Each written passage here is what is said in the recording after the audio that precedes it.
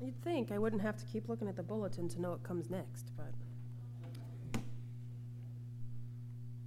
All right. Like I said, little hope for later on. Okay.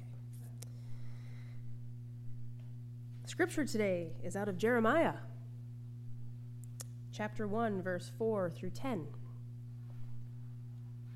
Now the word of the Lord came to me, saying, Before I formed you in the womb, I knew you. And before you were born, I consecrated you. I appointed you a prophet to the nations. Then I said, Lord God, truly I do not know how to speak, for I am only a boy. But the Lord said to me, Do not say I am only a boy, for you shall go to all to whom I send you, and you shall speak whatever I command you. Do not be afraid of them, for I am with you to deliver you, says the Lord.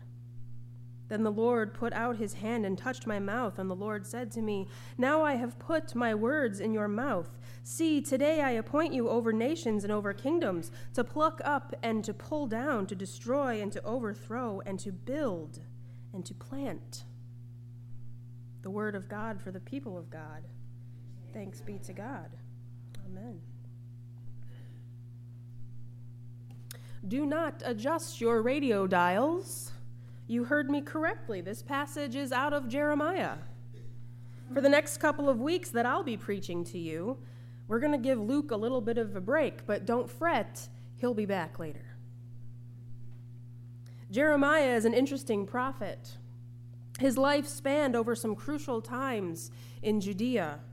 He was born in the mid-7th century BC, just before the golden age of the Judean people under King Josiah. Jeremiah would begin bringing the word of God to the people in around 627 BC. And after King Josiah was killed in 609, tensions in the area were growing even more than they had been.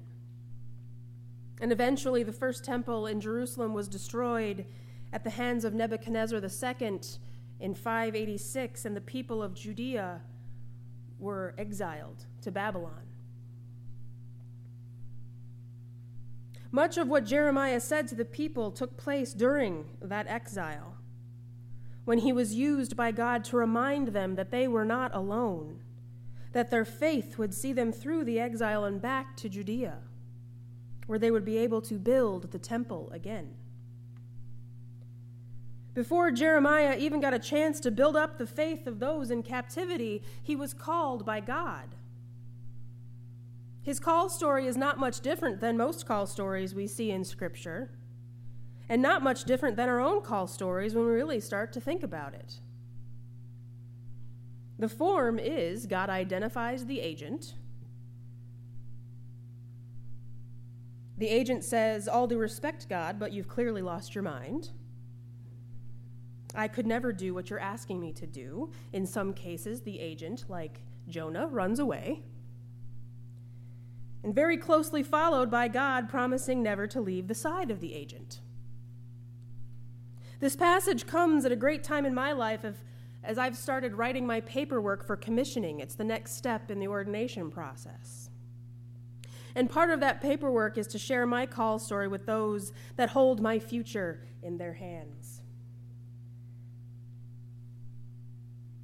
I struggled for a little bit as I began to write it, not because I couldn't remember it or anything like that, but because I was trying to come up with a new way to share it.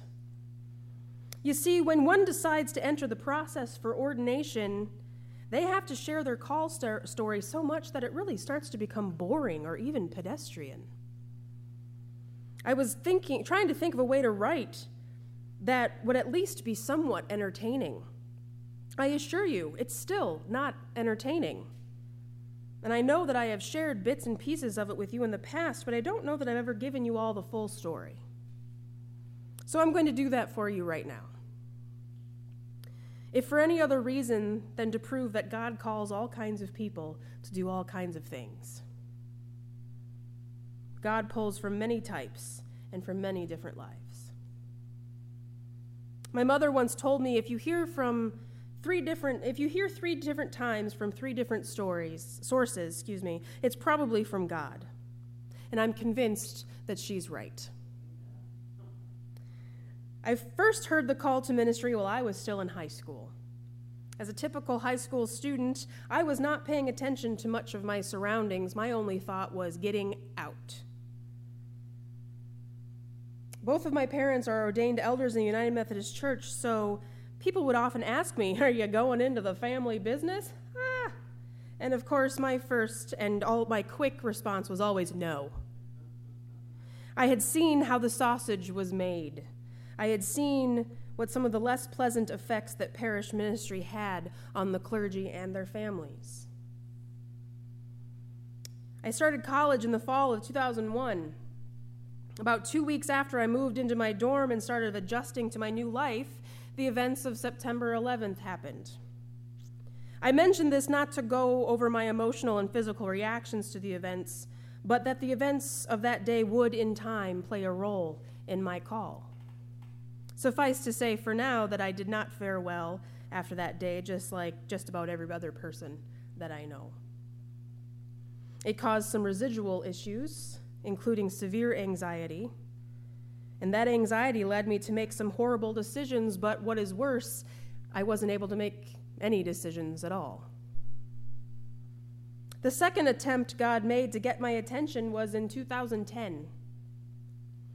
I had recently jumped on the Netflix bandwagon, and I was looking for something to watch.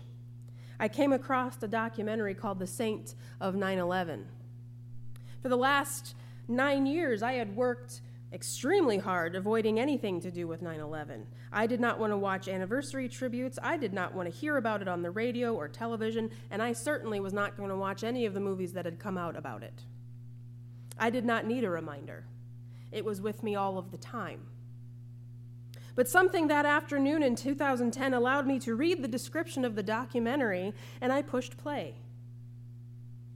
It was about a priest named Michael Judge, who was a chaplain for the New York City Fire Department. On that day, Father Michael went to the towers not because it was his job, but because it is where his calling as a priest, a chaplain, and a shepherd sent him. He, like the other first responders, went toward danger as everyone else was doing everything they could to get away. Father Michael was the first certified fatality that day. While I was watching the documentary and after it was over, I just had this overwhelming feeling that I could do something like that. I don't know on such a grand and horrific scale as Father Michael, but I am good in a crisis. Other people's crisis, not my own, others. Before I really knew it, I was looking up the steps to becoming a chaplain, which led me to the website of the only seminary I've ever heard of, Garrett Evangelical Theological Seminary in Evanston, Illinois. It was where my parents had met, so it was a fairly big part of my life even before I found my own way there. As I was looking at the requirements for admission, I chickened out. I told myself that even if God was calling me to do this, I didn't want to do it. It was going to be too hard. Just look at the application. And I can't preach. I'm terrible at standing up in front of people. Remember that time you tried to sing at the fair? Shut it down. Seriously, I did try to do that once. I'm not going to talk about it. I was also in a relationship that I knew would not survive an announcement of, I'm going to seminary. Sadly, at that time, that particular relationship took precedence over everything in my life. Don't get jealous, Josh. You win. Aww. 4 years later, in the spring of 2014, I heard God calling me again, and finally, I listened. I had been having a few experiences in the recent past with some members of the clergy, the names of whom I will not mention because they're still around, and they're not the most flattering examples. One pastor had refused to do the wedding of another pastor, presumably out of jealousy. And yet another pastor had changed their mind about covering the pulpit for someone who needed to tend to their sick child because it was just further than we wanted to drive every week. And I was thinking to myself, that's just not what I think a pastor is supposed to do. I remember thinking, these can't be the kind of pastors we have in our conference. The best way to describe what happened next is my own Aldersgate experience. I thought, I could do better than that. And a wave of warmth washed over me as though to say, yeah, that's what I've been saying for 15 years. A couple of weeks later, one of my mother's friends was visiting her for the weekend, so I drove up to visit as well. She's a Catholic nun in the Detroit area, and we had a few moments alone. And she asked how I was doing, and I said, Carmela, I think I'm being called to the ministry. And she smiled at me and she said, yes, I think you are. The only sticking point was the relationship that I had been in for 7 years. I had been trying to get up the nerve to break it off for a long time, but I just couldn't/wouldn't. So I said to God, okay, you get me out of this, and I'll go work for you. 2 days later, I found the courage to break off for the relationship. I scheduled my campus visit to Garrett and started the candidacy process. And then here I am. A quick, 5 years later, here I am. Where is God calling you? What has God brought into your path that has you thinking, I wonder? God knew us before we were even born. God knew what skills we would have, what gifts had been given to us. We must have faith that God knows what God is doing, that God has seen it all, that God can, in the blink of an eye, make adjustments where it needs to be made. Eugene Peterson wrote in his book, Run with the Horses, The Quest for the Life at its Best, we are known before we know. We enter a world we didn't create. We grow into a life already provided for us. We arrive in a complex of relationships with other wills and destinies that are already in full operation before we are introduced. If we are going to live appropriately, we must be aware that we are living in the middle of a story that has begun and will be concluded by another, and that other is God. As Jeremiah's story plays out in Scripture, his life definitely goes in a direction that he certainly did not see it going. Whether he had much of a plan for his own life, it did not include being exiled to a foreign land, surviving for a long time in an era of political and religious upheaval. But through it all, Jeremiah had God by his side, just as God has promised to go so long ago when just as God had promised so long ago when he had commissioned him. Of course, knowing that God is with you is comforting, but it doesn't make things any less scary or sometimes any less dangerous or difficult. Doing the work of God can be a perilous venture. We see that time and time again throughout Scripture and even through newer history. The promise that God will not leave us is what helps us to answer our call. It is what leads some of us into battle and others into burning buildings. It is what causes us to stand up when we see injustice. It is what helps us face ridicule from people who are not ready to listen. Even when we know we have been called by God, it is still hard. Jeremiah tried to quit.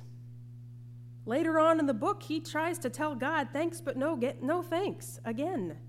But God doesn't accept resignations. God has called each of us to discipleship. And God has promised all of us the tools that we will need in order to fulfill our commitments in that discipleship. Listen to what God is telling you. Listen to where God is leading you. Do not be afraid. You will have the words. You will have the tools. And you will have God. Amen.